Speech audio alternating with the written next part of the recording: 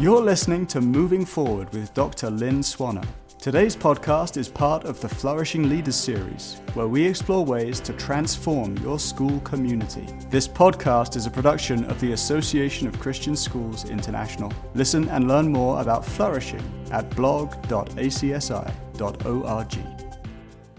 Well, today I'm excited to have the opportunity to talk with Sean Schatt, who is an assistant professor of education at Redeemer University in Ancaster, Ontario, which is located in Canada. And before coming to Redeemer, Sean spent 18 years as a classroom teacher and educational leader. And we are looking today at the construct of caring environment in the Flourishing Schools research. And just to briefly share the definition for that, from the perspective of school graduates, teachers were kind, students felt included in class, and students were protected from bullying. And today, I'm glad to have Sean on this podcast to talk specifically about that component of teachers being kind. So this idea of caring well for students, which sounds simple, but Sean will be sharing his great research, which he's also done through our ACSI blog and other outlets. And what struck me about your work, Sean, is that teachers being kind is in fact not very simple. There's a lot to it, especially when we talk about educational care. And so I'm really looking forward to unpacking that in this podcast. So welcome, Sean. And I'd love to start with the question. Can you share a little bit about your research in this area and how you might define and describe educational care? Lynn, I thank you for the opportunity. It's good to be here, and I'm excited to contribute to this. And I really appreciate your introduction, because one of the things that kind of caught me by surprise, even though I knew it going in, was just how messy and complex the concept of care is. And I'll unpack it further, but kind of the key takeaway from my research, and I think intuitively it makes sense, and yet instinctively it doesn't, if you can make that tease apart, is that most teachers get into teaching because of their desire to communicate care to their students. Most teachers have caring intentions. Most teachers have actions that I would call caring actions or caring behaviors that are their intention to enact the care that they intended. And yet there seems to be a disconnect between their intentions and their actions on the one side and the perceptions and experiences of some of their students, not all of their students. Some just, they realize what the teacher's trying to do and they accept the care and they respond to it. But that tension in between, again, I often distinguish between the offering of care, which includes the intentions and the actions, and then the successful communication of care, which adds the student's response. So they perceive the care, they experience the care, they complete the care, to use the language of the literature. And so that's kind of in a nutshell. And that's an important piece when I've shared my research and writing, but particularly in conversations with teachers and in my work at Redeemer with in-service teacher candidates who are actually really excited about what they hear, and then they see it lived out in their practicum placements. And it's, there's some important dialogue going on here, and I really appreciate the opportunity to share here. So like you said in the introduction, I worked as a classroom teacher and an educational leader in Christian schools for 18 years. And as my career unfolded, it became very clear to me that a positive teacher-student relationship made a huge difference. In fact, I was often taken aback by how big of a difference it could make. Like, it literally could change the world for some of my students, and that was amazing. Again, one of the things that emerged very quickly is that tension between actions and intentions from teachers and student perceptions and experiences. And some of the early studies were looking at talking to teachers about how they communicated care. Like, what do you do to communicate care? And the studies kind of produced lists of teacher caring behaviors. But what they realized is they were looking at the wrong people. What they should have been doing is talking to the students about what their teachers did that was effective, because in the end, it was the student's perception that was the definer about whether or not care actually occurred or was successfully communicated. Yeah, no, I'd love to, I know in the blog post that will be coming out for ACSI, you talk about some of I don't know if you would use the term disconnect, but you talk about some strategies, for teachers. You talk about those who are seeking to care and the things they need to attend to and what we've learned about students. I'm wondering if you can get into, from your research and also just as an educator of pre-service teachers, how you talk about this with them. What are the things that they can do well, that they ought to attend to ensure that there is, I love the term complete the care, that care is actually complete. It's not that they're sending out a signal and then it just gets cut off, but the student is actually receiving. And I think you even talk a little bit about reciprocating. So I built my research on two theoretical foundations. One is called care theory and rests heavily on the work of Nell Noddings. And without going into a lot of detail, there were three key things, and you've already touched on one of them in your question. The first is Noddings suggests, or the care theory literature suggests, that every human being has two care needs. The need to be cared for by others and the need to care for others. And for me, that was such a rich piece, because it also, for me, resonated with my biblical understanding of the love mandate, that God made us to love others and to be loved by others in return. And there's something really profound in seeing the literature also land in a very similar foundation. So it gave me a place to start. And again, for teachers and for my student teachers too, just to be reminded of that care is something that's human. We need to be cared for by others, but even those students who look like they're socially uncomfortable or want to be lonely, some students will choose that. They're still wired to want to care for others. And I think that's such an important piece to launch from too. The second key element is that care is a relationship. It's a reciprocal relation. It doesn't necessarily have to be an equal relationship in terms of some of the power dynamics that can go on in relationships, but to recognize that there are two parties in the relationship is essential. And then perhaps the most controversial part of it, Lynn, and you've named it already, is the concept of completion. That our offered care, our intended care, doesn't really become successfully communicated until the person we're trying to communicate care to recognizes and responds. And of course, the literature is full of the question. So what qualifies as a response? Is it a smile? Is it a nod? Is it direct words like, I can tell you're caring for me? Probably most commonly, it manifests as a change in behavior, right? And that behavioral change indicates to anyone who's watching that they heard what you said, they saw what you were offering, and they've responded to it in their actions. And so that's a key piece along the way. When educational care is communicated, it's communicated in three different levels. The first one I call personal care. So the teacher actions that communicate that the teacher cares for the student as a person.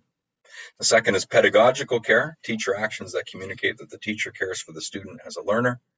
And interpersonal care, teacher actions that communicate that the teacher cares for the student as a member of the classroom community. It's interesting that when you read your construct at the beginning, there's a lot of resonance there with those three dimensions, but these came pounding through the data. And the cool part for me was that the personal care, so I care for you as a human being, a living, breathing human being, and pedagogical care, I care for you as a learner. Those are somewhat present in the literature already. But the third dimension, looking at interpersonal care, which really focuses on belonging needs and safety needs, and that you are part of this community that we're in together, it's not as present in the literature. And yet, I would say probably 3/4 of the data fit in that category. Each student has their own unique trajectory of what they need from their teacher, and it will involve all three of them, but one of them is likely to be primary. Some students need to feel safe before they're going to experience care from you. Others need to know that you're going to teach them well, and others need to know that they're known, right? That you see them as a human being and that you value them and you want to get to know them and you want to know their interests and their skills and draw on that in your teaching and so on. And then the final piece is the part that I spelled out more in the blog post, and that is specifically what I call the 6 stages of the successful communication of educational care, which pulls together a lot of the stuff we've already touched on. One of the first things that I will say to people is that teachers intend to care. We know that. I mean, teachers, most, if not all of the teachers that I've met are good people with good hearts and good intentions. There aren't too many that I've met that should not have been in education for sure, or were actively, playing out power games in their work, or maybe even, getting some sort of catharsis for how they were mistreated by their teachers. But that is a rare thing. Most teachers intend to communicate care, but that disconnect is a very, very real piece. And so one of the things that I say right away is it's very important that we prioritize and build positive relationships in our communities. And those need to be rooted in trust and care. And so that's a generic starting point, but it's an essential one, right? That everything that we do in school is touched or influenced by relationship. And we need to just be transparent and very reflective about that. And drawing on some of the more recent literature in education too, we need to actively support student autonomy, student agency, student self-efficacy, and student self-regulation, because that's what it means to be human. And we need to create spaces to do that. And sometimes schools don't. There are some classrooms that will constrain that, especially when teachers believe that it's their job to control their students' behavior, as opposed to equipping their students and providing opportunities for their students to learn to control their own. and to recognize that their actions have consequences for others. And it's an important part of learning, and that extends far beyond school. Another important thing that I say to my students, and I love saying it to or in-service teachers as well, is we need to believe that our students are amazing and that they're capable of doing amazing, even jaw-dropping things. Sometimes we just need to kind of get out of the way and create the space for them to do that. And when they trust us and when they feel safe and that they belong in the classroom, oh my goodness, the amazing things that can happen. Literally, I don't know how much of my career I spent with my jaw on the ground, just going, this is amazing. My students are amazing. And I may have had something to do with some of the opportunities that I presented to them, but it was mostly them. And that's an important piece to keep tucking away. Which means we need to be very intentional and transparent about our intentions and our actions. We often talk about overteaching, and when it comes to the communication of care, that is a key piece that we keep saying, this is what I'm doing. This is why I'm doing it. This is why it matters. I still remember a couple of breakthroughs I had with some of the students who really wondered, your expectations are so high. Do you really care? Eventually, they came to a point where they had to either call me a liar or recognize that I meant what I was saying. And that overteaching and keep constantly explaining, this is what they started. It was almost like a refrain they could sing with me at a certain point because they knew, okay, this is what he means. It doesn't always feel that way, but also prioritizing and paying attention to student perceptions and student experiences. I mean, that may be the biggest takeaway from the research itself. And that is that in the end, regardless of, here's the line I use, Lynn, and it's an important one. Teacher intentions and teacher caring actions are necessary, but insufficient. It turns on the response and perceptions of the students. And as teachers and as educational leaders, we need to keep telling ourselves that. Our intentions are good, but our impact is what matters. And our impact is determined by the relationship, by the reciprocity between us in our interactions. When I thought I was done my research, I had completed my actual study, and I had this nice list of 3 dimensions and 13 elements, but I realized, and this is where I got kind of nervous, and it, again, cost me another year in my research, because I thought I was done, and then I realized, you know what? I have just made another nice list of what teachers can do to communicate educational care. Those lists have been around. There's other good ones that came out, especially in the 90s and the early 2000s. There was some really good empirical research that generated lists of teacher caring actions and teacher caring behaviors, and mine was another one. But the problem was that disconnect. And I realized, okay, I need a second theoretical explanation that moves past my list and other lists, which really describe the offering of care, and then pull in that concept of completion, moving past it to successful communication. So here are the 6 stages. And again, this comes out in the blog post as well. So it all starts with those 2 care needs that I talked about, the student and the specific ones that matter for teaching. And there's other relationships too. The student needs to be cared for, and the teacher needs to care for their students. We can throw the reciprocal piece in there as well, but for now, those 2 are the starting point. From that, we move on to stage 2, teacher caring intentions, where the teacher perceives self as caring and has the commitment on in their mind, their heart, their brain, that I want to care for my students. So that's stage 2, the commitment to action, those intentions. Then that will manifest in the 3rd stage, which is the teacher caring behaviors. And again, we could tuck in other people's lists, but I continue to use my 3. We care for students as human beings, we care for them as learners, and we care for them as members of the classroom community. And there are actions we take to do that. To be clear, many studies stop there. We've got our list, we know what we need to do. Stage 4 in my study then turns that corner away from the teacher and looks at the student's response. And again, was our communication of care, our offering of care, was it responded to? And so I talk again about perceptions. Does the student recognize the care that was offered? Do they accept the care that was offered? And then do they respond in many, many different ways of responding? But there's that key transition for me. The student perceives self as cared for, and it changes everything. Then we turn the corner and we get into what I call the establishment of a caring teacher-student relationship. There's some real neat research around teacher-student relationships that resonates here. But once that happens, the relationship qualitatively changes.